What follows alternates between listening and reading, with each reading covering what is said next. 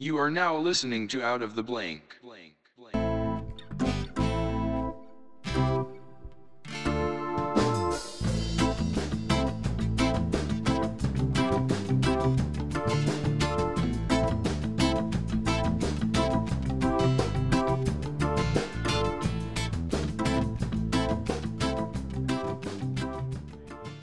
Well, we're rolling. It's another episode of Out of the Blank podcast. I'm here with, now, how do you say your last name? So it's Benjamin Pedersen.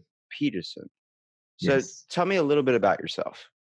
So I'm 44. I'm a DJ producer and I have been self-employed for the last 20 years. I'm currently touring the world. I make music. I run a record label. I do creative coaching for individuals within the creative community as well.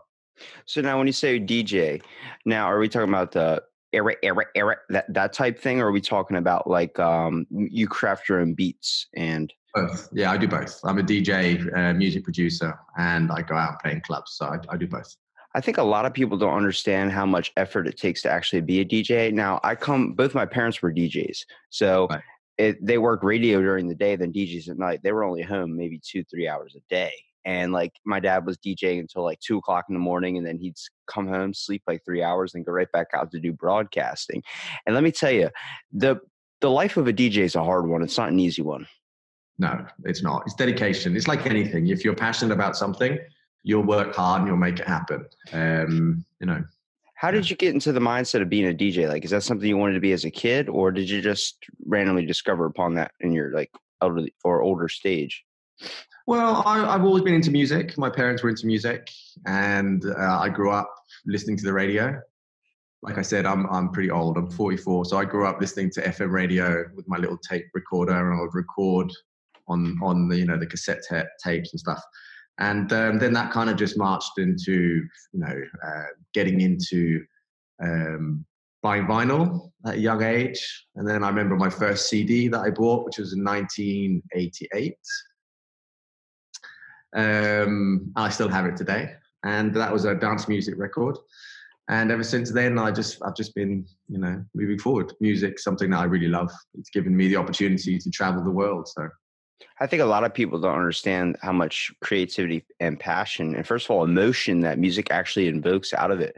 Like, I mean, when I was a kid, since my parents were DJs, I knew basically everything there was about music at the time. Like, most kids my age were listening to like Black Eyed Peas, which I did too.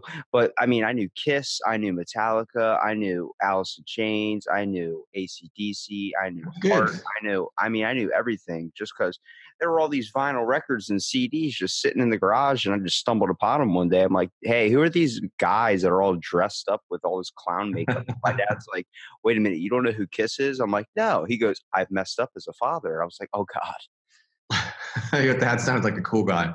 So do you have a DJ name? Do you have a set by that you go by? I do. I have several. I have one which is called Kid Massive, which I've had for over 20 years, and another one which is called Wolf Crew. And they both represent two different styles of music. One is more of a nightclub, Saturday night. The other one, and just bear in mind, they're both electronic. So it's both house music. And the other one is more of like a Sunday morning kind of vibe, very chilled. And I've been doing it for 20 years, so I know a lot about the industry. And I'm still continuing to travel, and I'm off to Asia in 2 weeks. I'm doing gigs in Cambodia, Thailand, Japan, and Vietnam, and Bali as well. Now, is this so? I'm guessing the more of the morning vibe DJ kind of style you go by, that came later, I'm guessing, than the first one. Yeah, it did. Yeah. That was a good guess. Yeah, because my dad, he started off DJ Skip Dixon, and then he was playing, like all the popular songs, and then he kind of later in his years, more like to when I became an adult, around like maybe 18 years in, he decided that he was going to do DJ Moonshine and went completely country. I mean, he started wearing flannels, started rocking a country hat. And I was like, what are you doing, man? Like, you used to be this other guy. Now you're playing a whole different persona. He's like, you get kind of bored playing the same stuff over and over again. You want to kind of expand out a little bit. And it's also, it also boils down to expression. As you get older, you you start wanting to express different things, because music is all about a feeling. It's an emotion. It's a something that you have to say. And, you know, as we get older, we kind of chill out, we mature a bit. You know, like if you think about the music that you listened to when you were 10 compared to what you are now, there's a big difference, right? Oh yeah, for sure. I'm definitely exactly. Yeah, maturity. That's just with age. It comes with age. That's crazy that you got to think, just like music kind of ages like wine a little bit. Like the older it becomes, the more like classic it is. You know, like if I listen to good old Aerosmith song, I'm pretty sure everybody's Pump Up mix is something by Aerosmith. Quite possibly, yeah. You know, and the thing is, it's like, what do you listen to on a Saturday night and what do you listen to on a Sunday morning? It's probably a bit different, right? It depends on if I have a rave planned or not. Well, there you go. If you have a rave planned Saturday night, then it's going to be energetic. If you're just at home chilling, it's probably going to be a bit more relaxed. Well, if you just went to Burning Man Saturday night, you're probably not leaving until mid-Sunday. So you're probably still wearing the glow sticks around your neck. Yeah, very true. Very true. So, I mean, when do you, like, what types of music do you find most interesting that you kind of came across through your life? Well, I'm not a fan of any particular artist. I like music depending on how I feel. So if I'm feeling particularly melancholic, I listen to a specific type of music. If I'm feeling nostalgic, I listen to this. If I'm feeling upbeat, I listen to that. So it's a specific song that suits my emotion rather than, you know, my go-to artist. Because, you know, if I'm not in the mood to listen to this, well, then I'm not going to gravitate towards that. I listen to what I feel my emotions are, and then I kind of tailor my playlist around how I feel. So like, yeah, my dad would always talk about, like, he would set something up for the night and he usually tries to base it off the crowd, because he said it's a giant crowd thing. Basically, you want everyone to get up, kind of standing and kind of pumping it up around. And he used to talk about, like, I'm like, how do you go from playing just rock music, just a country, and then constantly trying to agree with like your crowd still? He's trying to adapt to the crowd that usually came and saw you before. And he was talking about, like, it's a completely different audience now. He's like, it's weird. He goes, because usually I'm going to the same bar every night. I mean, I was the workhorse for him. Like, me and him setting up for his gigs. I'm pulling all the amplifiers out of the truck. I'm like, dude, I'm 12 years old. He's like, yeah, it's called free labor. I'm like, okay. And we were lugging these amplifiers, lugging all this stuff. And then he would just be like, all right. And then drop me back off at the house. And next thing I know, I wouldn't see him until like 2:00 in the morning.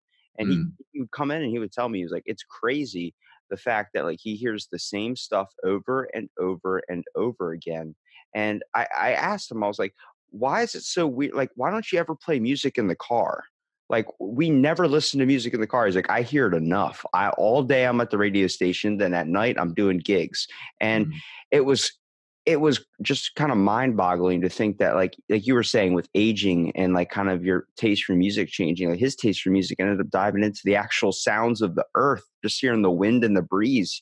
Like he loved being able to see everybody's face and expression just get pumped up and start tapping their toes and dancing. And obviously he had the cool occasional bar stories, you know, some woman gets drunk or does something funny and ridiculous. And, you know, he would always entitle me with those in the morning, which is always nice. But yeah, I found that music was a great way for me to stay connected with him too. Cause I mean, we basically had the same taste. I mean, like, he introduced me to Kiss. I mean, practically as soon as that Kiss toothbrush came out where you're brushing your teeth and they're playing rock and roll all night, I definitely had that as soon as it came out.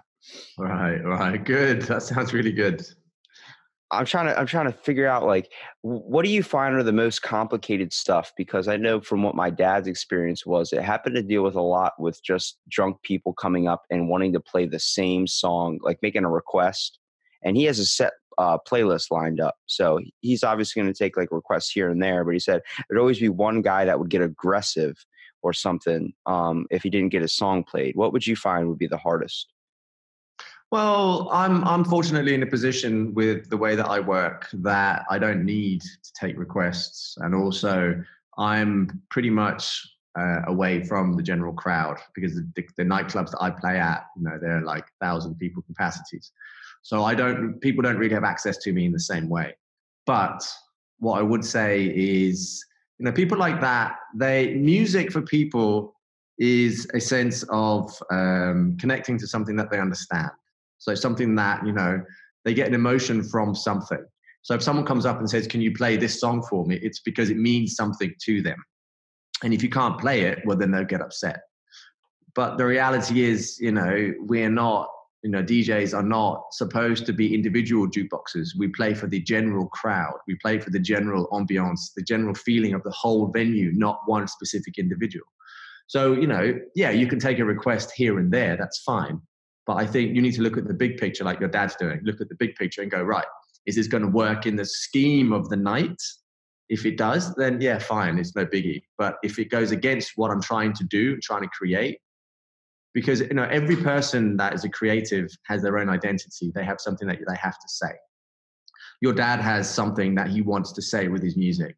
So to go in and completely change the parameter and change the direction of what he's trying to say can sometimes go against can go against who you are as a person. Because yes, we are entertainers. Yes, we are jukeboxes, but we are also individuals who have been hired to do a job because we know certain things about music that other people don't. We're considered experts. It's also, you guys are very good at reading a room too, like telling what vibe of music. Like you're not going to be playing, some type of new techno stuff to an audience of like elderly people that listen. No, of course not. No, absolutely not. I've seen the worst DJs possible when it comes to like, they just go up and start playing like these techno beats and the crowd is just sitting there like, this is not what we want to listen to. That might work in some of the venues he played, but he just like thought he could go up with the same structured list. And I was like, that's actually a good part if you're a DJ to kind of immerse yourself in the crowd a little bit too. Like maybe not for you because you have thousands of people, but taking a step down there, kind of walking amongst them before you go up on stage, just so you can get a vibe for who your audience is. Yeah, that's exactly it. Because people treat DJing as their personal ego vehicle. They go in and they've got 1 hour to impress. So they go in and they play all the big hits. They go in and they play what they want to play. And there's a total disregard to the actual crowd, to the venue, to the promoter, to the club night, to the age, to the demographic, to what city you're in. And there are lots of factors that you need to look at. And if you go into DJing with a sense of I'm going to show the world how good I am, well, then your career is only going to be so long. If you can walk into the room and go, right, this is how I'm going to do it. So I give you my personal motto. The way that I do my DJing is I give them what they want my way.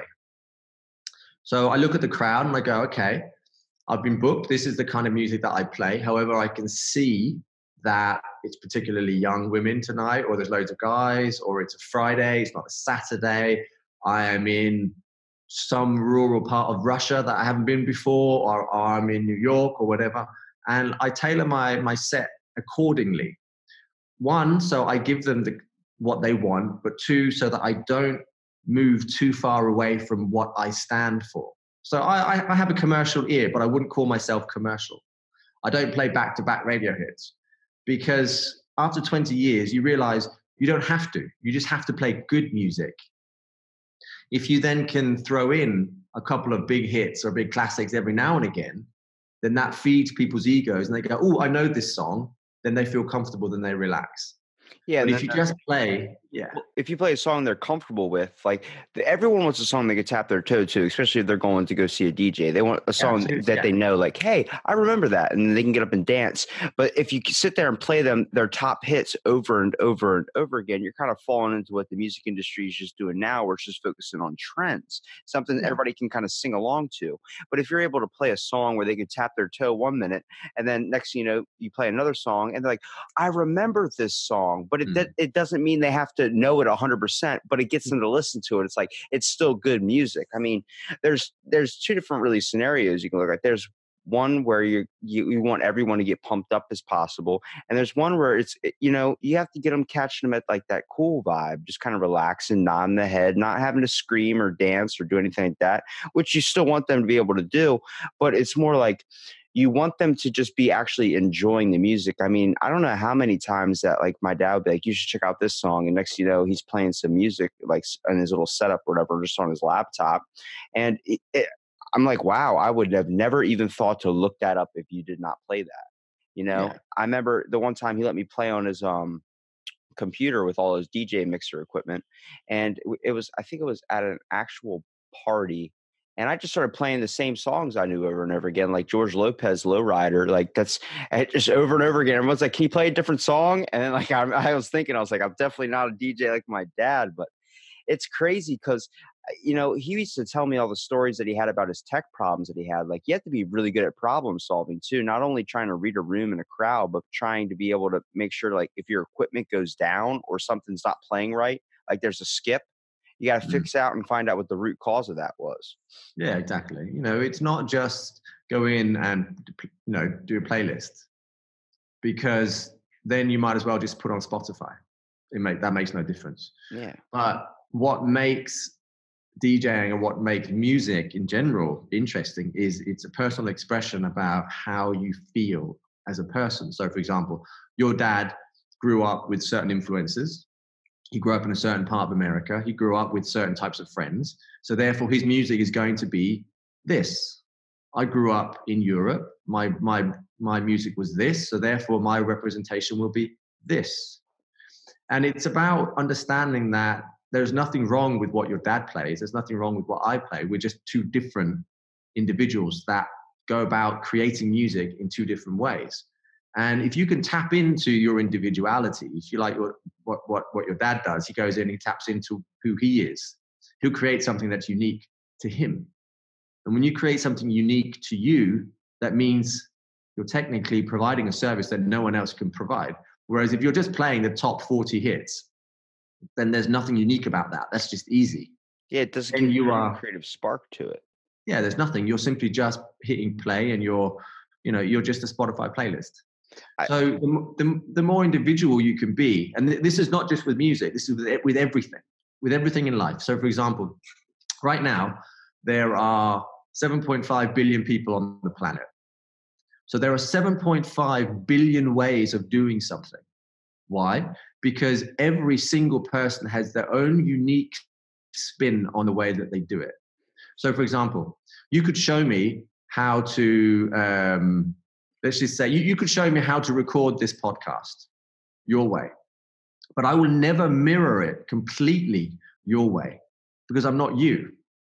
That's actually, that's really good because I've been asked so many times in this podcast to monetize, and I tell them like, when people tell me they're not a fit for my podcast, it just does not compute into my head, because I tell them you're a unique individual. You have thoughts, experiences, you have things that you want to accomplish that make you completely different from somebody else.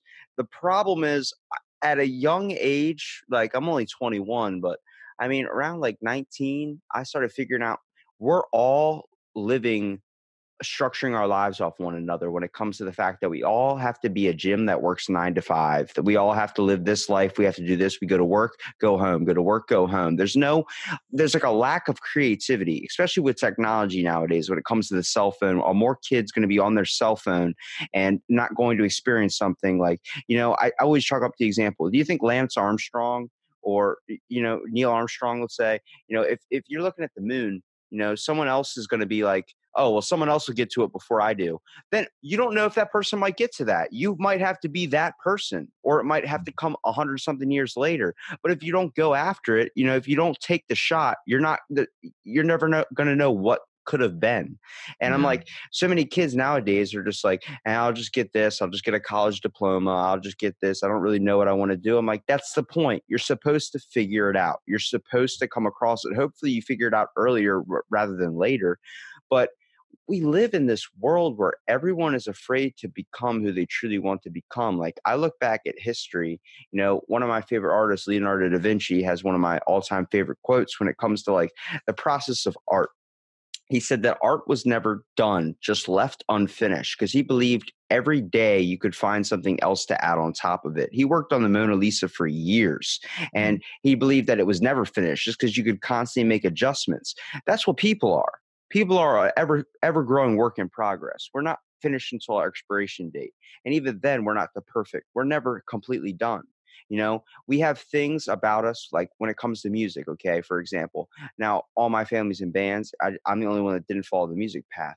But I understand it, because I know what it was like to have a hard day and then be able to sit down and listen to Alice in Chains, Man in the Box, something that was like, I can resonate with the emotion with this person, or Jimi Hendrix, these types of stuff where you're listening to it and it sparks some type of emotion and feeling in it. And nowadays you're getting the same, like everything's become so studiotized. I don't mean by people customizing their own beats, but I mean on the fact that some type of corporate would just pay you to use one or two of your words and then just throw a fancy beat that kind of mix matches with the same other popular trending artists now. Well, we have to remember that human beings exist on 3 levels and 3 layers.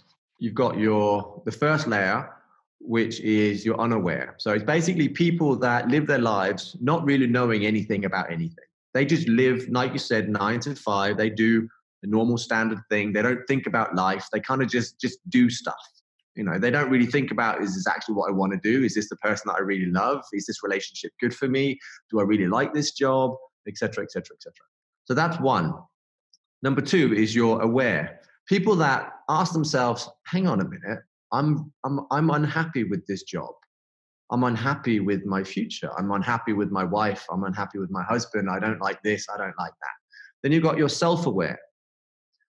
And the self-aware are the ones that ask themselves, why am I unhappy with my job? Well, it's not what I want. I want to be a veterinarian, or I want to be a plumber. I want to be an electrician. So why am I working in the supermarket? So the majority of human beings live in unaware. They're the ones that you just described. They go 9 to 5. They have no clue. The next section, which is the slightly smaller section, is you're aware. The people that ask themselves, why do I like this? There's something about this. I'm just not happy, but I don't know why. You're aware of the people that ask themselves, why am I not happy? So if I ask you a very simple question, very, very simple. So if I say to you, the answer is in the question, what does that mean to you? It means, in the context of what I've just spoken about. It means exactly, it literally means that. It means exactly what you're at. Like when you said, like, what does that mean to you? Like, it's like same thing with music. It's a kind of a revelation or an insight into one's like problems in a way.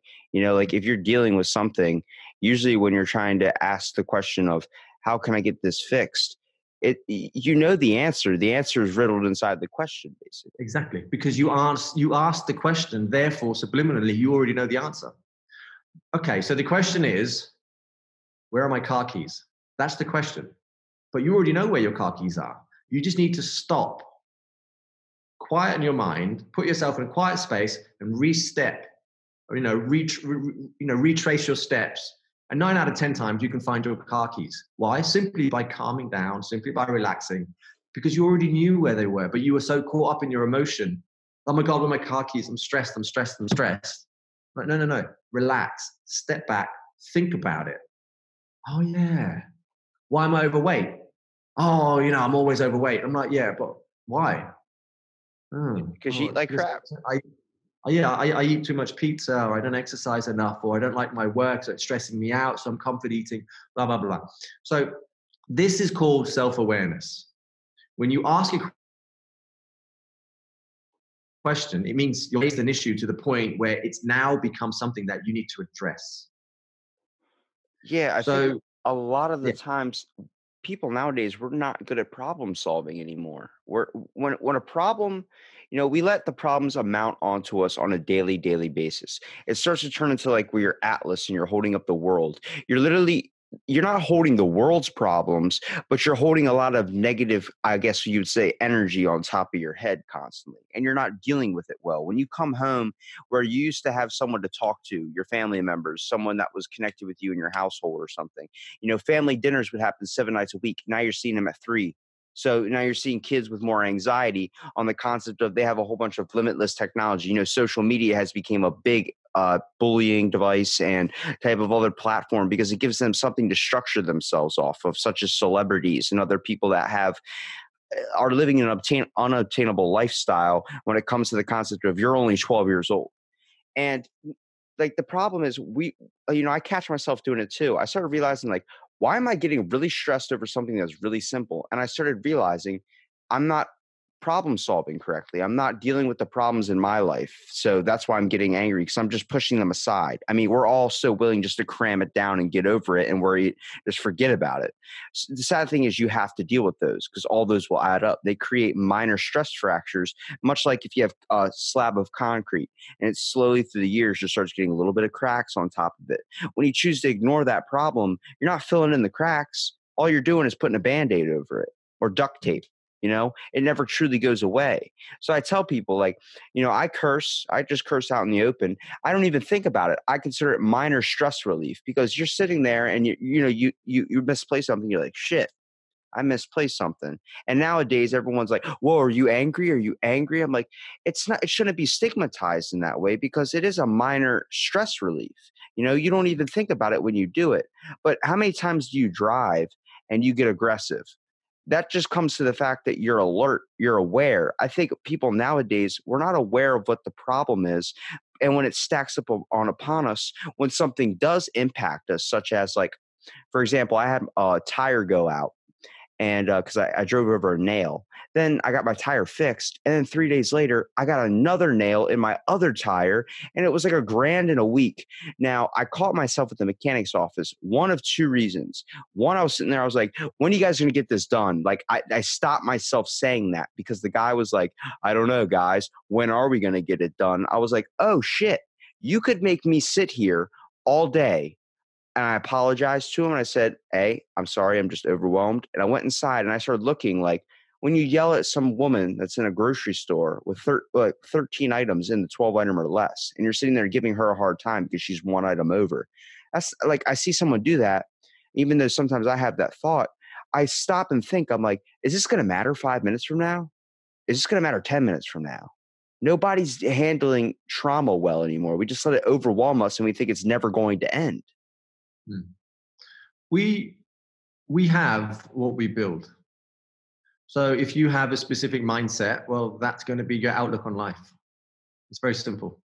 If you choose to be overwhelmed by the amount of work hours that you have to make, that you have to do, if you are overwhelmed by the fact that your family's taking up so much time, if you're overwhelmed by the fact that you're not making enough money, etc., or you're not healthy enough, etc., etc., well, you have to remember that 9 out of 10 of these choices is something that you've made for yourself.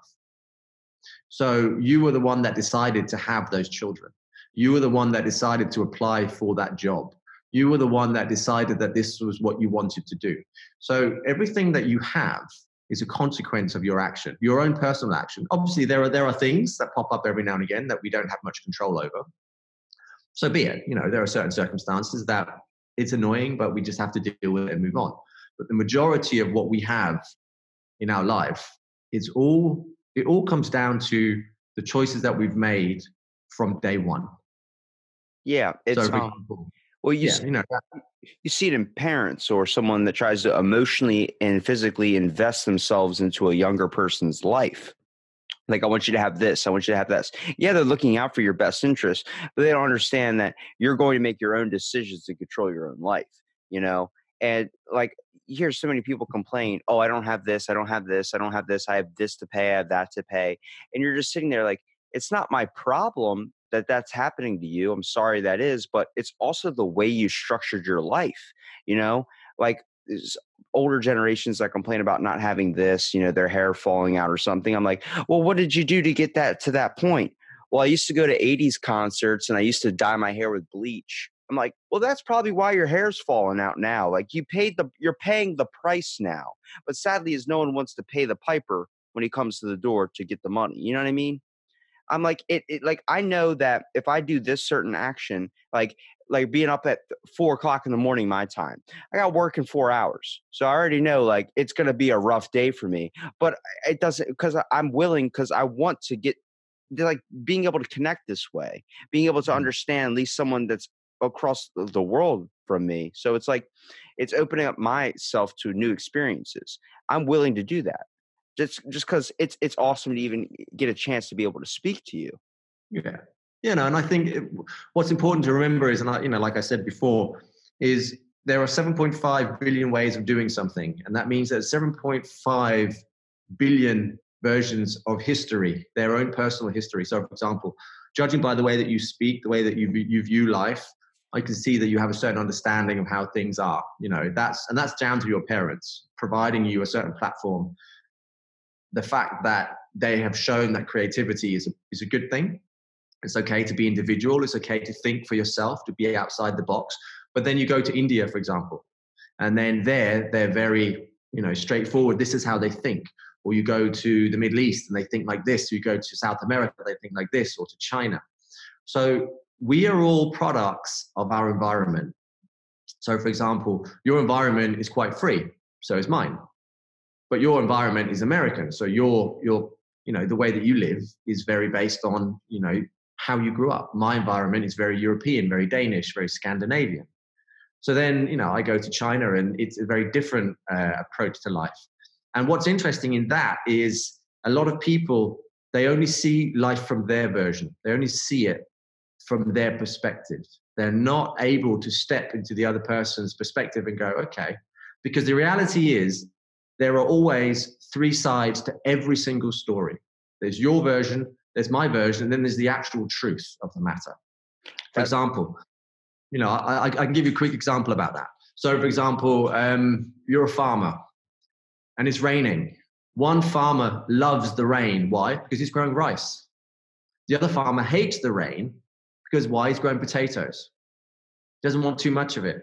So one has a happy feeling, one has a negative feeling, but the reality is it's just rain. The rain is not out to get you. The rain is not out to make a bad day. It's just raining because of the environmental circumstances that have created it. But we take on these actions. We look at them and we go, well, this is not what was according to my plan. Therefore, I'm going to get angry about something. That's the best part about life, though. It's a random plan. You know, there's nothing ever structured. I'm going to have this day to go to the water park. I'm going to have this day to go enjoy the beach. And the next thing you know, it rains on that day. The world doesn't care. The world's going to keep on rotating. There's, like you said, it's 7.5 billion people here. Like, it's going to keep on going long after we're gone, too. And my knowledge has just been increasing and based on experiences just from people all across the globe, all these different mindsets of people that are telling me their experience, whether they're from Jamaica, Brazil, United Kingdom, so many people in Australia, just all over, where without this, I would have never been able to enhance my intelligence this way. Just on the concept of, I hear all these amazing stories and experiences of these lives that people have lived. And I tell people, like, they always say, is there a good episode to listen to on your podcast? I'm like, they're all unique, just like the individuals that come on. I swear I have a good conversation with every single one of them, because you're not, like, right now, you're not coming on here and it's not like my show, it's our show. You're telling me an experience, you're telling me the history kind of you in a way, and your thoughts on things. You know, it's just conversation. Not too many people do that anymore because they feel like they need to get their point across. If it doesn't fit in their goals, if it doesn't fit in their task view or something, then it doesn't matter. And I'm like, it doesn't matter if someone wants to come on here to me and just sit here and just complain about stuff. I'll sit here and listen. I want you to feel like, you know, you can still have that connection with people where we just put all of it onto our phones and expect it to give us everything we need. No, completely. And it's like the only way that we evolve is by asking questions. Because, so I'll ask you this simple question. Is there anything in the universe that doesn't change? I don't know. Maybe, I don't know. Coke. I was going to say Coke, like Coca-Cola, but they did change their recipe. I don't know anything else. Right. Is there anything in the universe that we can control? Not that I know of. And there you go. And here we are as humans, the tiniest little specks in the entire universe, which is unimaginably big. And we think that we're important. We're not important. We don't think we're important. We think we're the most important. Exactly. And, you know, if you scale us compared to, you know, just this solar system, we are so insignificant, it's not funny. And then you scale it out in the galaxy, and then the universe, and then you've got all the multiverses, and then et cetera, et cetera, et cetera. You know, then now we're getting into theory. This is all theory. But the reality is we are so important. That's what we feel. And if things aren't going the way that we want them to go, well, then we start to feel upset because, well, I'm important, God damn it. I have something to say. I'm like, you do have something to say, but you are placing your ego above everything else. Because if you think about it, every single thing in nature, everything in nature benefits others. Be it a tree, be it the wind, be it the sun, be it the dirt, be it a shark, be it a cat. Everything benefits. It gives. It never takes. Human beings don't benefit others other than ourselves. Very few people actually do anything that benefits other people. We are so out of balance with everything that exists. So, for example, I'll give you a tree as an example. A tree, when it grows, it provides shade. It benefits animals on the ground. It also provides nuts and all sorts of other things for animals to eat. And then when the leaves die, the leaves come down, they hit the ground, it becomes compost. The compost off the back of that enriches the earth. And off the back of that, you get all the plants that grow from the earth. So a tree, just a simple basic tree, is benefiting the planet way more than any humans do. How do we benefit people? We don't. The problem is you don't want to help somebody else unless you're getting something out of it. Exactly. We're not producers as much as we want to think we are when it comes to business and manufacturing. We're actually more consumers. We're actually causing a detriment to this earth. And we're a virus, basically. We're basically just a species of invasive creatures that is taking over and upsetting the balance of everything that exists on this planet. Have you heard of the Church of Euthanasia? No, I know euthanasia is, but I've not heard of the Church of it. There's a parody religion that believes they had these signs up in Washington, D.C. They did a protest and said, "Kill yourself for Jesus." And it was like all this stuff that was like, holy crap, how are people saying this? And it was a way. At first, I was like, this sounds ridiculous. And I started reading their website and stuff. I was like, this actually is a pretty good idea for a religion. Not to kill yourself, but it was the concept, like if you say something so outlandish and have a sign that says like kill yourself, people are going to research more into what you are protesting for. And it was just letting people know. Then the opening on their website's like, we don't believe you should actually do this. We just want you to realize that humankind has made a stain on this earth. And it's not going to get fixed. It's getting worse and worse every single day. They believe that if the human race was just wiped out in general, then the earth would have a chance. But, Bill Nye, I don't know if you know that guy. He's an amazing influence. But he has a show where he talks about the world and brings in all these scientists to kind of rationalize people to understand that, like, you need to wake up, you need to do better things to take care of where you're living because you're just treating it like trash, like just spitting gum out and doing all these types of things. And he goes into deep detail that they even did a documentary, like even if all humans died right now, the world would still be scarred.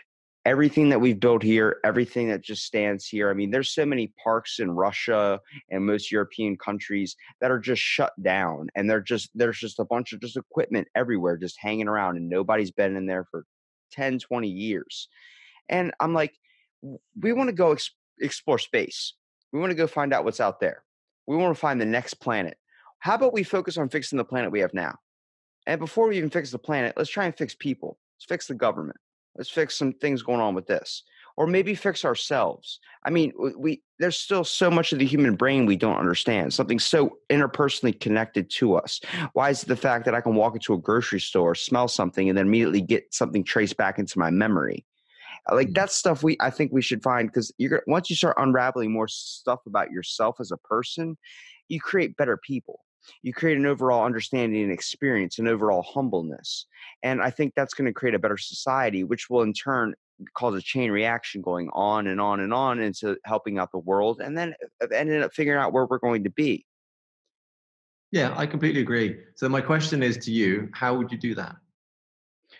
I think it's all about, at least for me, being as open-minded as possible and just trying to get just at least a little bit of time for everyone, just trying to hear them out in a way. I think too many people, even myself at times, have a really hard time of trying to see the other person's point of view. We're not looking at both sides of the argument. You consider you being right all the time. And I found that, I'll sit there if I get into an argument and I'll rationalize like, okay, they're yelling about 13 items in a 12 item or less. Okay, they can't just deal with I have one item over, but I see it from his perspective. He's probably dealing with a lot of emotional stress right now. Maybe he got something, a bill that was late or something. And I sit there and think like, he's not problem solving well when it comes to, he's not rationalizing what's going on around him. But also he believes, since I'm technically breaking the rules and he has to follow the rules, that doesn't make sense. This is why rules are in place. So, if they go, like most people nowadays, you bump into them and they're on their cell phone and they want you to apologize. You're like, wait, what? You bumped into me and you were on your cell phone. And you see them kind of get all tense, like, what are you going to do about it? And I'm like, oh, you don't know how to act anymore. You're not rationally thinking anymore because you've lived your life behind a screen. And you like with articles nowadays, tweets, all these types of things, this eliminated actual journalistic stuff. This is like every web blogger is technically a journalist now, but there's no ramification behind it. We've been so developed into technology, we've lost the interpersonal connection of being human. Finding out what's going on about someone's day. I believe when you lost that essence, you lost how to problem solve. You lost how to deal with problems in your own life. You just choose to gloss it under the carpet and go straight to Netflix. Well, we must remember that everything comes from somewhere, like you just said. Nothing happens without a cause. There is a cause for everything, always. So the reason that the trees are the way that they are here compared to where they are where you live is because of the minerals in the ground. But the reality is, they're all raised because of the sun and the rain and the wind. And if you took away that, well, then it wouldn't happen. If you took away the, if I have to put it, so for example, the person that bumps into you, like you just said, there's a reason why he's upset.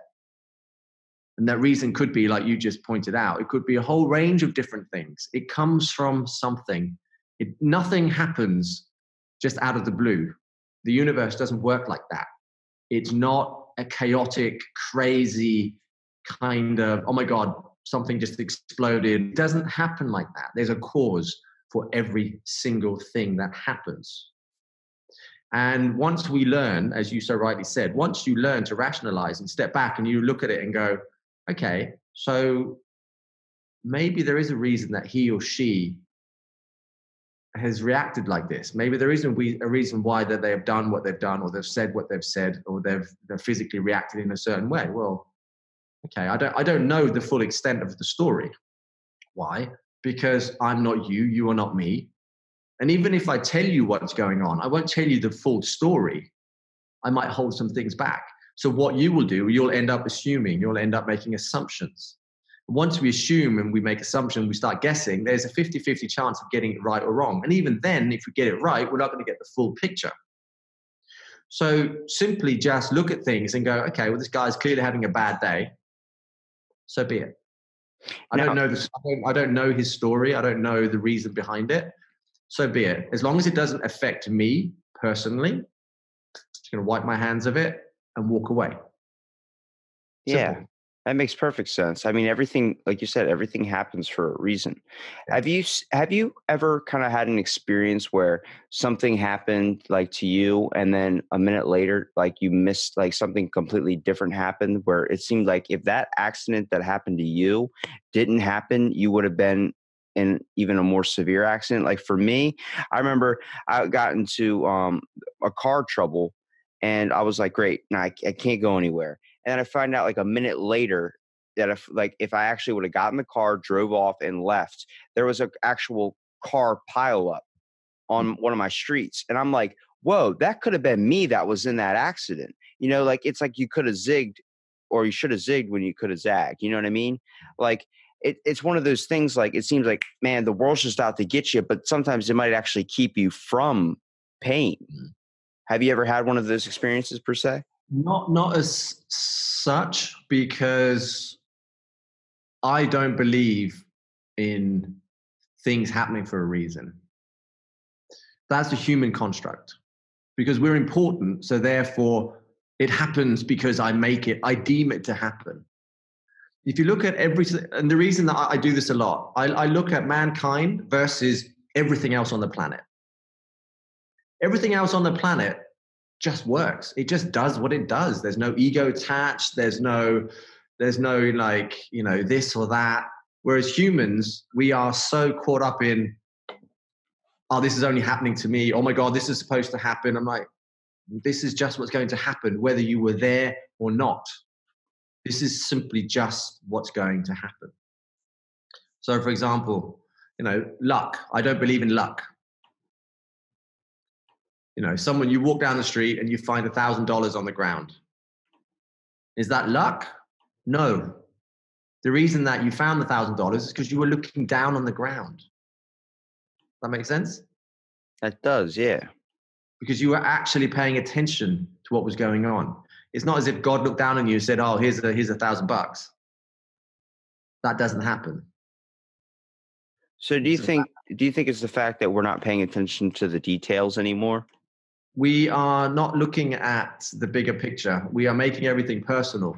And we're thinking, oh my God, why is this happening to me? I'm like, it's not happening to you. It's just happening. But your ego is the one that makes it about you. That's the difference. So do you believe people are becoming a little bit too developed with their own mindset, like their own priorities, and not focusing to the bigger picture when it comes to everything that's happening in the world today within mankind? Everything that's going wrong is coming from a state of ego. Everything. Look at what's happening with the American presidency. Look at what's happening with the Brazilian rainforests. Look at what's happening in China. Look at what's happening in Russia. Every single thing stems from somebody doing something. You look out in nature, nature's fine. Nature takes care of itself. Okay, there's a typhoon, it blows down some trees and some forests and some stuff, but it's going to regulate itself. It's going to bounce back. It always does. Yeah, and whenever we choose to mess with nature is when we throw it out of balance. Every single time. Nature has have you ever heard of them when they incorporate like an animal that was not particular in that area? Like if they introduce a wolf species to control the deer population, the next thing you know, there's thousands of wolves everywhere and they can't control the wolf population. They have to create hunting permits and all these types of things. And the deer population dwindles to something so extremely low. I'm like, you're messing with the natural balance. There's a natural balance, and humans have not found that balance at all. We have always constantly dived into things we shouldn't have been dealing with. We're constantly trying to, we've made progress as a human race, but it's not beneficial to anybody but ourselves. Right now, if you look at a 4-year-old child or a 5-year-old child, you put a 5-year-old child in a room with other 5-year-old children, what do? They play, they laugh. They have fun. They don't care about race. They don't care about skin color. They don't care about how much money you've got. They don't care about what you're wearing. They don't care. Why? Because human beings at that age have not been, I would use the word, corrupted by family, friends, society, religion, government, YouTube, Instagram, etc., etc. They are blank canvases that act on pure natural instinct. A child is pure. Why? You can see it in their faces. They're nothing but love. They just, it's like a cat or a dog. They just love you. They don't care. But once you get older, then your parents say, no, don't wear that, wear this. No, you're not allowed to play with him because he's Muslim. No, you're not allowed to wear pink because you're a boy. Oh, you have to believe in God. Oh, you have to attend this school. Oh, you're going to university. Oh, you're going on a sports scholarship, blah, blah, blah. Everything is you're always being told what to do. Yeah, we live in a world of suppression. I see it nowadays, and I wonder why am I 21 years old and every kid is at the bar right now and I'm not, and I'm sitting at home, and I'm just kind of wondering, is that what life is? Just constant drinking? And it's because I'm starting to notice it now and seeing younger kids too, where you start hearing stuff about opioid addiction being big, at least in my area. We're suppressed. We're suppressed constantly. It's so easy to feel like you don't mean anything. And in the global view of things, you're just one person. You're not really going to affect anybody else's day. Maybe that's not at least connected to you, but we feel like we don't matter anymore. And we feel like we're being too structured in a way, like being too told to be the gym that works the 9 to 5 rather than going and doing something. Like if you want to be up at 2:00 in the morning podcasting with a guy from Australia or whatever, then go ahead and do it. But that's not what the world wants you to do. The world's like, no, you need to get this, you need to get that, you need to go to your job, you need to come home, you need to go to your job the next day and keep living this life on repeat.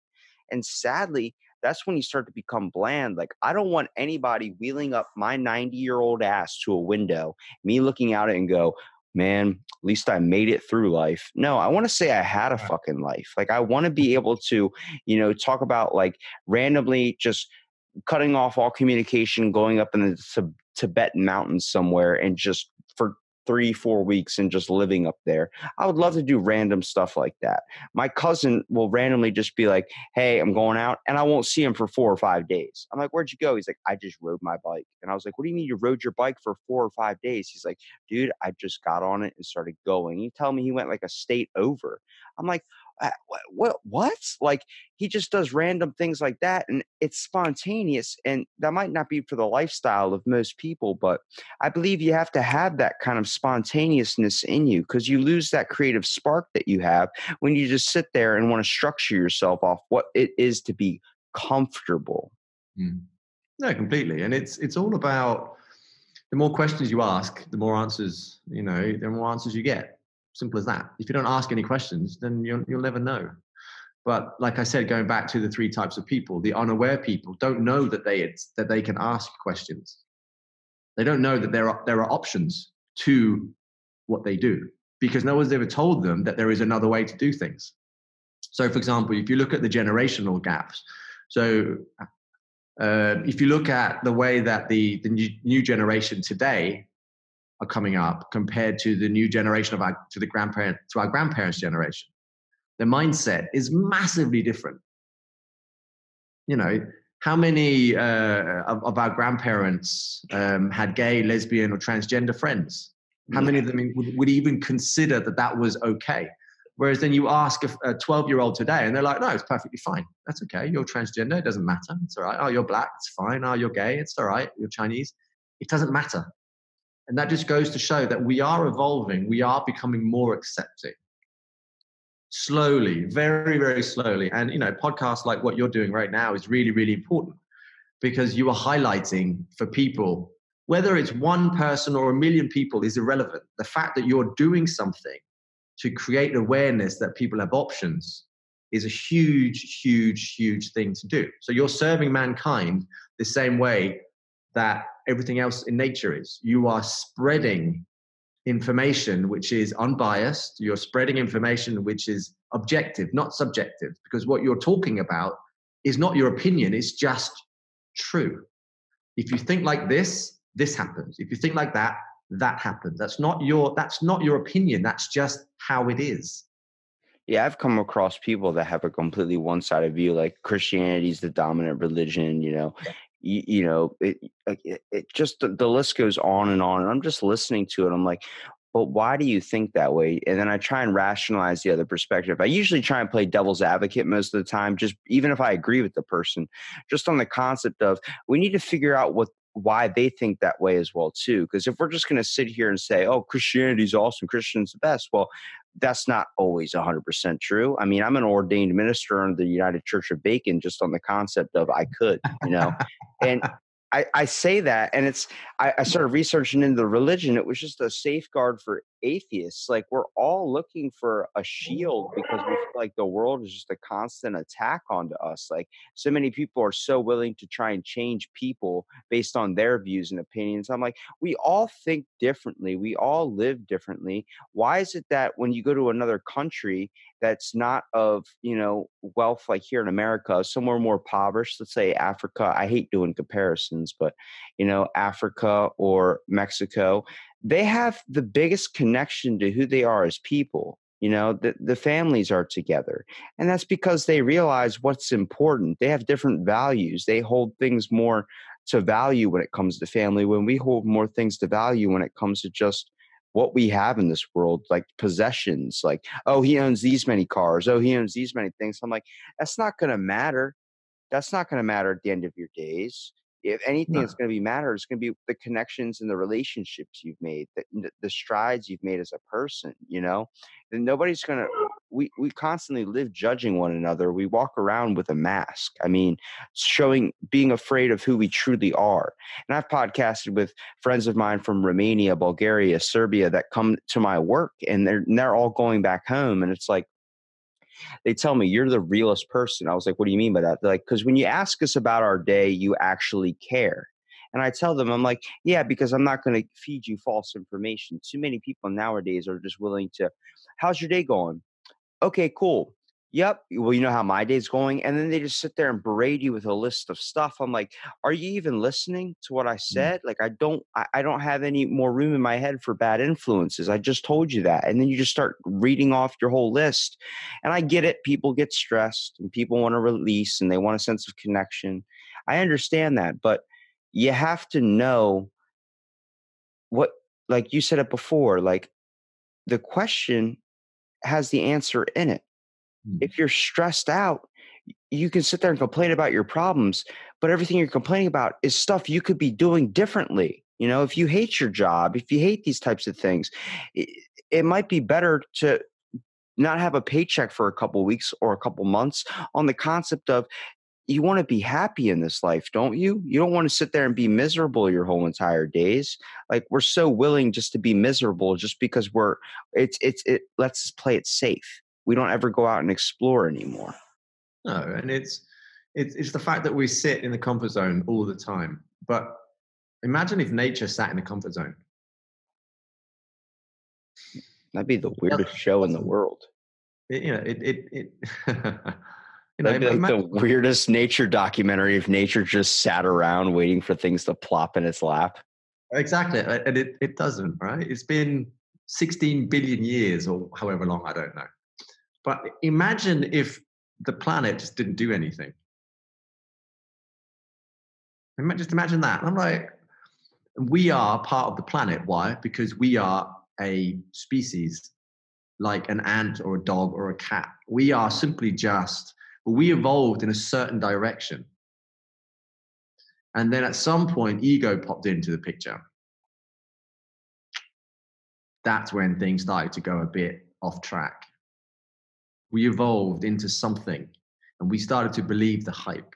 We started to believe that, well, we are the shit. Like, you're not the shit because you're unhappy, you're moaning, you're stressed, you have cancer, you're overweight, you have diabetes. You're not the shit. An ant is the shit. Why? Because it just does what it does. It can lift 20 times more than you. A shark is the shit. Why? Because it just swims around and eats stuff. A cat is the shit. Why? Because you feed it. It doesn't do anything. It just enjoys life. They're not stressed or anxious or, can you imagine a fish with depression? No, it doesn't happen. Humans create all these problems simply by believing that I want things done in a certain way. So, for example, if I say to you, live a life with no expectation, that means you'll never, ever get upset. That means whatever circumstance you're in, it's fine. I think life seems super, super complicated when you look at the big picture. But honestly, I think the best part about it is its simplicity. We choose to let all these problems and hold on to them so accountably that the part that they become so complicated to try and get over, when truly the simplest solution is just, it like you said before, it's in the question. We're not even paying attention to that. Like, the simplest thing for me, like if I get to have a stressed day or something off the problems or whatever, I have to learn how to deal with them. I got to be able to say what happened. How can I problem solve that? What can I do in my life to make sure that doesn't happen again? And sometimes, like I can get most people get rationalized from that or give an oversensing or kind of an overcomplicated rush of emotions throughout the day, but you can get a better rationalization or a view on your problems if you listen to a good song. I mean, it's all about, we let our emotions overtake us. We let these things influence our lives and hold us down when truly we're letting it do that. We're not saying that it's inevitable. We're letting it hold us down when it comes to anxiety and depression. You got to look past that and try and find ways to fix it. Yeah, completely. And, you know, for example, you know, look at social media, look at Instagram, look at your iPhone or your Android or whatever phone you have. So right now I'm showing you my phone, right? And right now my phone is off. My phone is not a problem because my phone is off. I'm the one that chooses to turn it on. I'm the one that chooses to look at Instagram. I'm the one that chooses to read Fox News or the BBC. I am the one that chooses to do something. The problem is not the phone. The phone is simply just a collection of circuit boards, plastic, and glass. That's all it is. It's my action that creates it into something. Yeah, you turn into a vehicle of a little monster that just gives you bad information constantly. I mean, half the time I turn on my phone in the morning, it's telling me some kid's missing. I'm like, great, that's how I wanted to start my day. Yeah. Whereas if you just said, well, I'm just not going to turn my phone on. Simple as that. That just went through a million people's heads right now. Exactly. Just said just to not turn my phone on. Like, I don't think anybody understands what it means to not have your phone in your pocket 24/7. But then flashback 20 years, 10 years, you know, you didn't have your phone in your pocket. How did you get your news? From the radio, from the news, from TV, from newspapers. But now we can have everything accessed instantly. And, you know, let me put it this way. So the news channels focus primarily on negative stories. We can both agree on this, right? The majority of stories that are in the news, it's mean world syndrome on you know, a certain emotion. That emotion is negative, quite negative for the most of the part. And why is that? Well, because a negative emotion is like adrenaline. Oh my God, this has happened. Oh my God, I need to know more. It's like sex, it's like drugs, it's like gambling. You get addicted to that rush. So therefore you tune back in again. It's like a really bad sitcom. You want to know what's happened on the next episode because your adrenaline is so pumped that, oh my God, Donald Trump has done this. Oh my God, China's done that. Oh my God, Chernobyl, and oh my God, blah, blah, blah. The world is coming to an end. I need to know, I'm scared. So the natural process of scared is a heightened sense of alert, a heightened sense of awareness, which means you're going to tune in to the next show, to the next news broadcast. Well, that's the point of news in general. They want you to be aware. But see, the thing is, a lot of people don't consider the concept of before there was media, before there was this outlet for all this information to get out there. It's not happening more. It's always been happening around us 24/7. We never had a way of finding out what was happening in another country. We never found out. Yeah.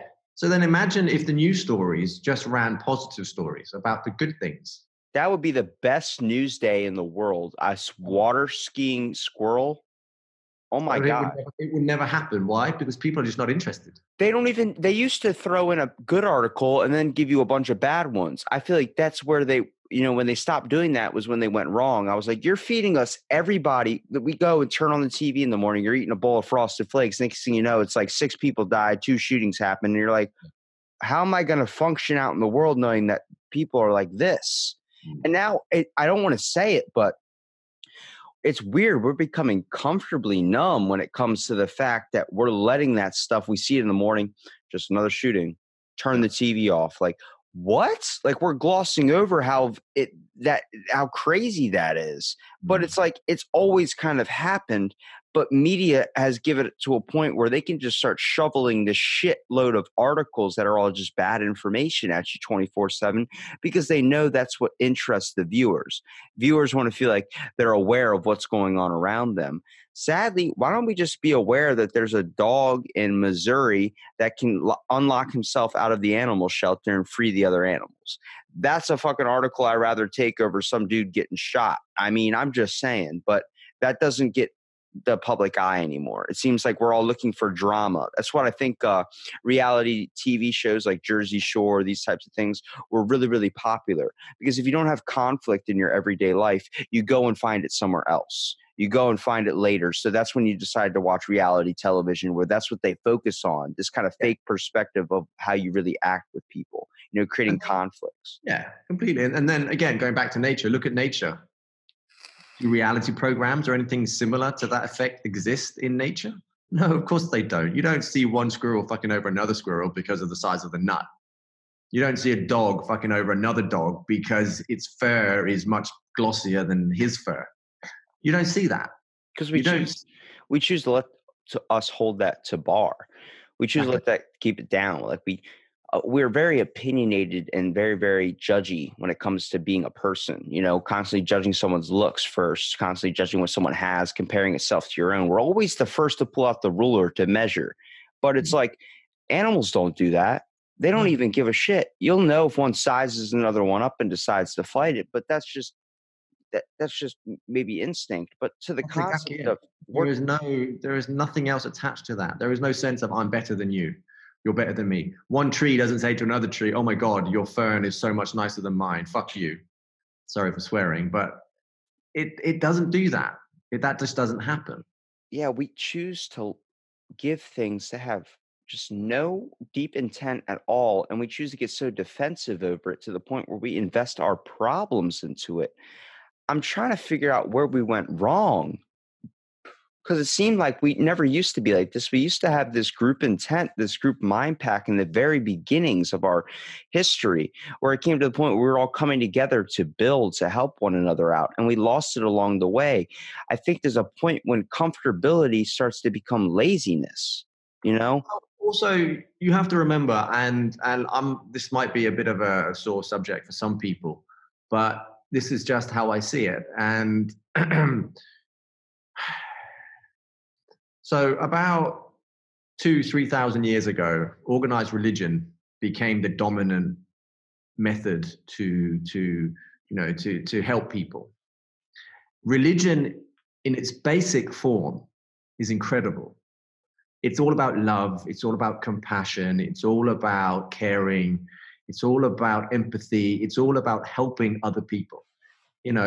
Muslim, Hinduism, Christianity, Buddhism, if you look at the actual descriptions of what's being written, everything is about love. Everything is about reaching enlightenment to help you become a better human being. But then what happened is all of these things got skewed. They became personal. People began to personally write about what religion is from their perspective. Rather than objectifying the information, they started to subjectify the information. So, for example, if you don't do what I say, you will go to hell and you will burn. Oh, I got into an argument with a couple of Jehovah's Witnesses that said that in my local town, they were speeching to people, telling them you're going to go to hell if you don't believe in Christ. And I had to take the headphones out and I had to be, why do you believe that? I had to ask them, like, you're seeing it happen now. I do agree with you on this. You say it's a sore subject. It is, because a lot of people are afraid. Like I've talked to some hardcore Christian people where they believe, like, if you don't believe in that, you're going straight to hell. And I tell them, I'm like, this is one of the things you love, that like a lot of them are kind of Trump supporters, which I try and rationalize. Immigration, okay? That's a fear for a lot of people, not because we're inviting people that look differently into our country, but now you're seeing the two dominant religions, Christianity and Catholicism, that used to be giant influences in America, used to be the priority religions. They're not the dominant anymore. Immigration has increased Muslim, all these other types of religions into our country now, where Christianity is not as powerful as it used to be. Now, there's really two things when it comes down to that the government kind of fears in a way. So the government fears people when people come together, but they've always been able to oppress people. Whether you want to talk about a government conspiracy or not, they've been always able to kind of diverge our attention to something completely different. But the one thing it has never, ever tested, I believe, is religion. They've never, ever went against the church. I mean, the Vatican, that's its own country. That's not, you would think of a building. No, that's its own country. And you hear that and you're like, what? But the government has never tested religion. And now with religion, seems like it's at its weakest point right now when it comes to just, there are so many out there now. You know, there's United Church of Bacon, the Trans Universal Church of the Zombie Blissful Ringing. Yeah, I said that. That's in Russia. It's hearing all these people start creating parody religion, start creating all these things that wasn't heard of back in the day. And you're seeing basically constructed religion hit to a point at its low point right now, and it keeps on getting lower and lower based on the amount of influence where people are trying to turn it into their own type of thing, where the government's actually coming upon the church now, like starting to be like, you need to move this church, this can't come here, we need to take this out, we need to, you know, create something else here. And now they don't, like before where that was never tested. And it boggles my mind to think what's going to happen 20 years from now. You know, I don't believe that you can have one certain view. Like when it comes to religion, I think we all get a piece of the big picture. You know, we all have similar things on what it means to be the afterlife. So I think we're all getting a tiny piece of a little puzzle that goes into a giant construct. And who's to say that just because he believes a certain way and you believe a certain way, that means anybody's right or wrong? Maybe you guys just have different interpretations of what's going on.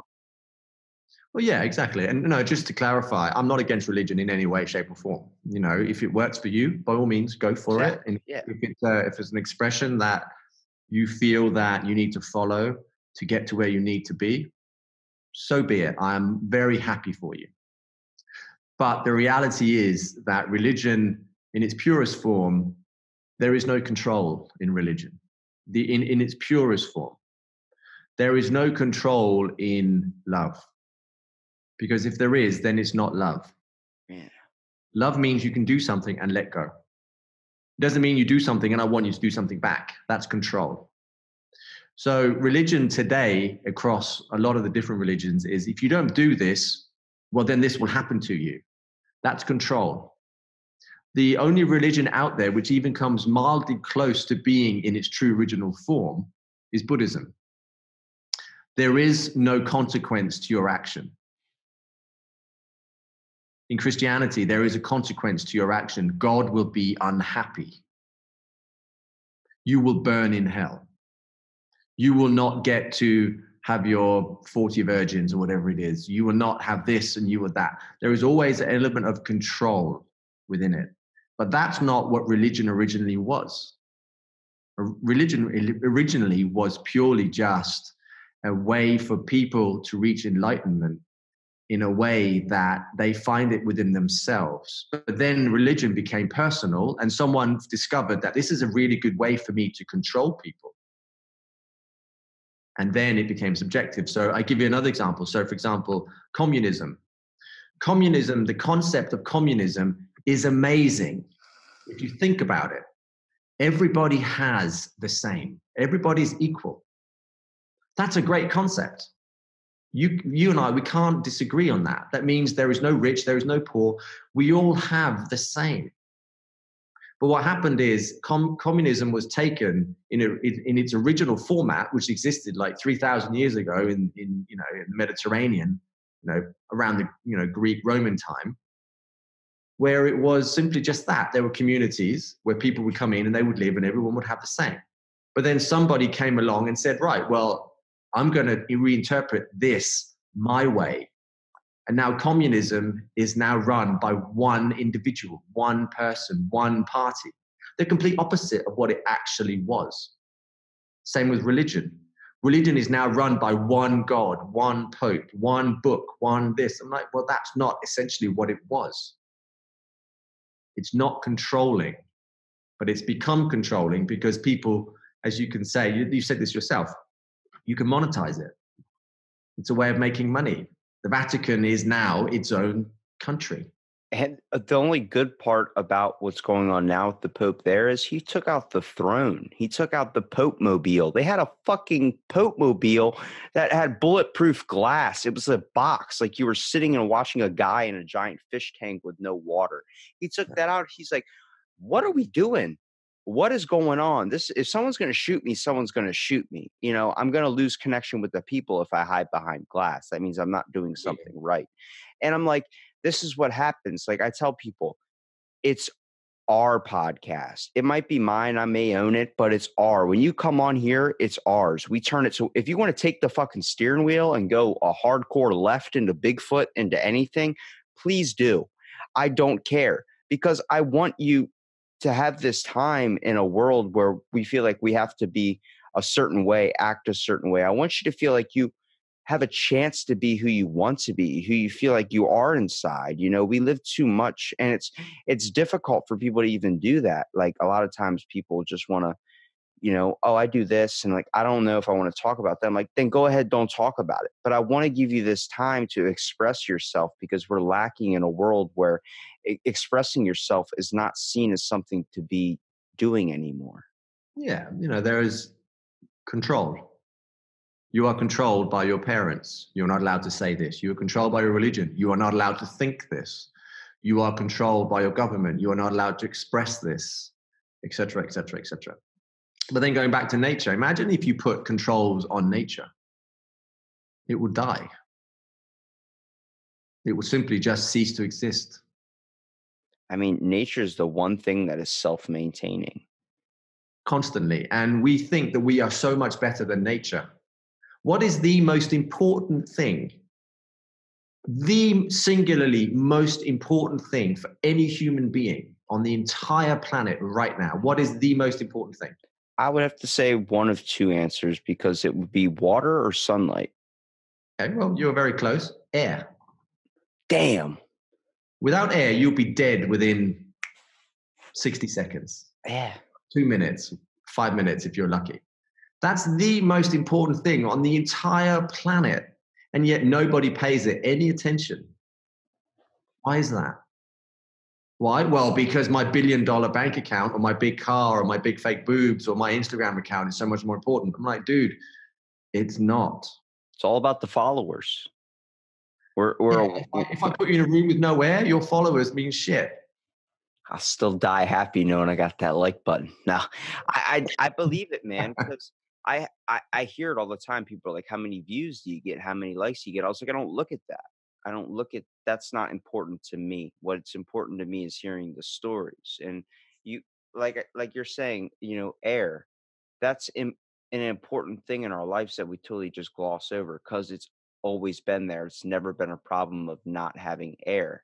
And like, I've been to places with high city population, then I've been to places out in the country. Like my grandma has severe asthma, so she lives out in the countryside, because when she comes in the city, she finds the need to have an inhaler in her backpack, but when she goes out into Hawaii, she never has to touch it.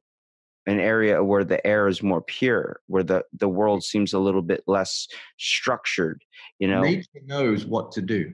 Nature takes care of everything. The sun, it doesn't distinguish between good or bad, or up or down, or left or right. It just does what it does. But we are the ones as humans, we say, this person is good, this person is bad. Why? There's no such thing as good or evil in nature. It just doesn't exist. We try and structure balance, and we can't do that. See, nature's best aspect of it has a type of balance, and overall, I guess, what would you call it, homeostasis, of more like everything coming together and just unraveling and fixing its own problems, but we can't do that nowadays. We need help.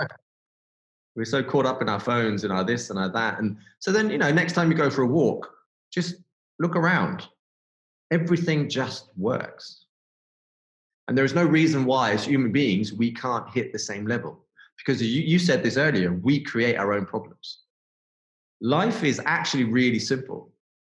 Life is really straightforward, but we are the ones that complicate it through the choices that we've made. I'm like, well, you have a job you don't like. Well, why you apply for it? I didn't, you did. Yeah, you choose to live in it constantly too. Yeah, exactly. You have an apartment that you don't like. Well, then move.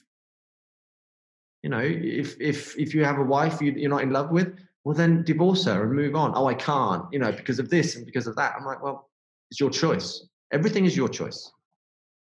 Yeah, you're the only one with the keys to your own car to drive it. I can just give you options and advice on to what to do, but in the end, you're the only one that can choose which direction it goes.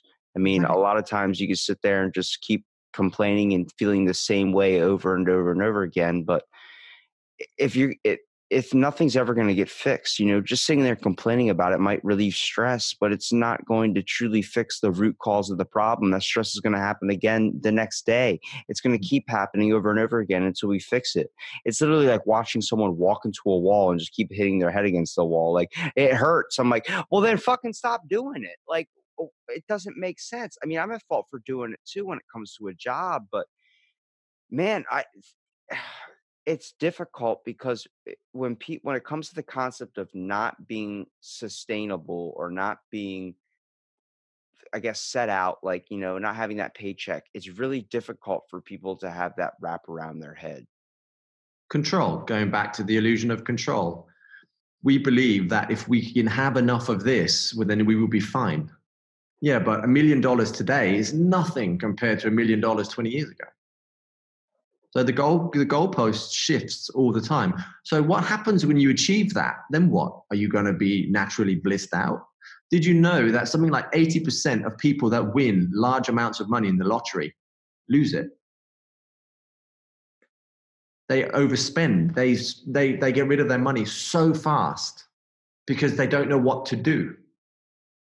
Because they believe that for them, money is going to be the cause, or it's going to be the root to their happiness. So they just spend left, right, and center, and they think, oh my God, I'm going to be so happy. And then they end up going, oh shit, I've got no money left. Because money is just money. Money is important. We need to have it, but it's just money. It's just something that you need to pay rent, and you need a certain amount of it, but to be able to live a life.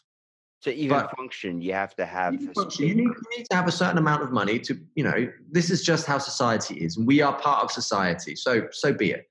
But the reality is, there was a survey about this recently where I believe I read it was something like the amount of money that you need in your bank account to become truly at ease with for yourself, it's about $150,000. That's the amount of money that you actually need to have in your bank account to be able to not have any problems. But people aspire for so much more. Oh my God, I need to have $100 million. I need $1 billion. I'm still unhappy. I'm like, well, the reality is, it's proven. $150,000 is a lot of money. Don't get me wrong. But so many people, they work and work. Well, you've already got 5 million. Yeah, but I need more. Why?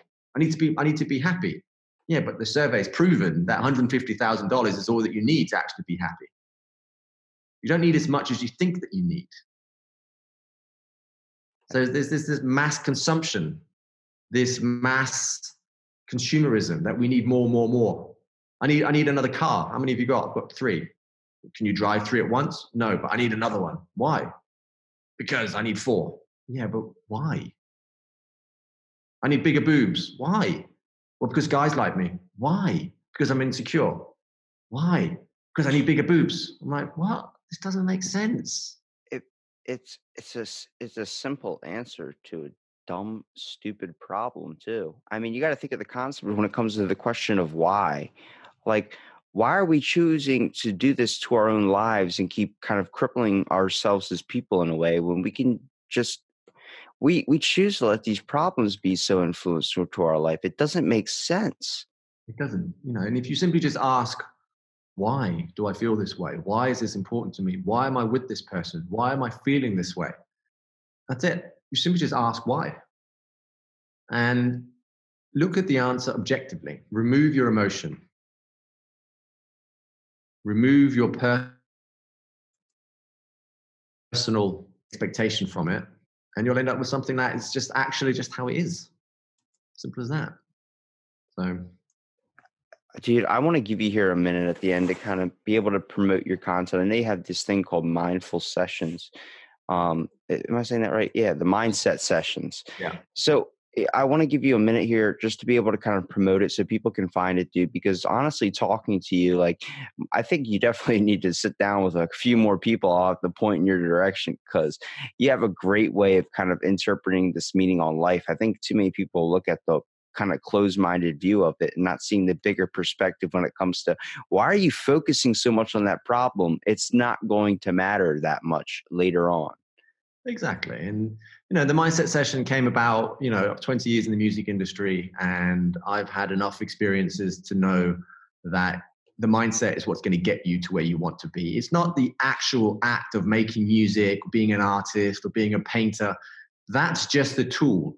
That's just what you choose to do to create something. It's the reason why you're doing it in the first place. And the mindset sessions is simply just a method to help people understand more about themselves, to understand the choices that they make and why they make the choices. And especially being a creative, a lot of people get stifled and they kind of feel a bit lost and they feel a bit not quite sure where they're going, what they're doing. They're not quite sure how to achieve what they want to achieve. And it's simply just objectifying information. It's not about saying, well, this is what you should do. It's what you could do. That's the difference. I don't tell people what to do. I am not a firm believer. So, for example, I don't really like the word coaching because coaching implies telling people what to do. I call it mentoring or guidance because I offer you objectified viewpoints on your options. That's as simple as that. Whether you choose to do it or not, well, it's up to you. It's completely your choice. But every choice that you make, if you make it because it's something that you truly believe in, well, then you will actually end up doing something that you actually connect to rather than something you're being told to. Big difference. So that's what the mindset session is. It's a collection of thoughts and podcasts and daily posts on Instagram, just highlighting certain elements within life. So that's what I do. Giving you a better perspective. I like that. Yeah. Well, thank you so much for being on my podcast, Benjamin. And thanks for listening to this episode of Out of the Blank.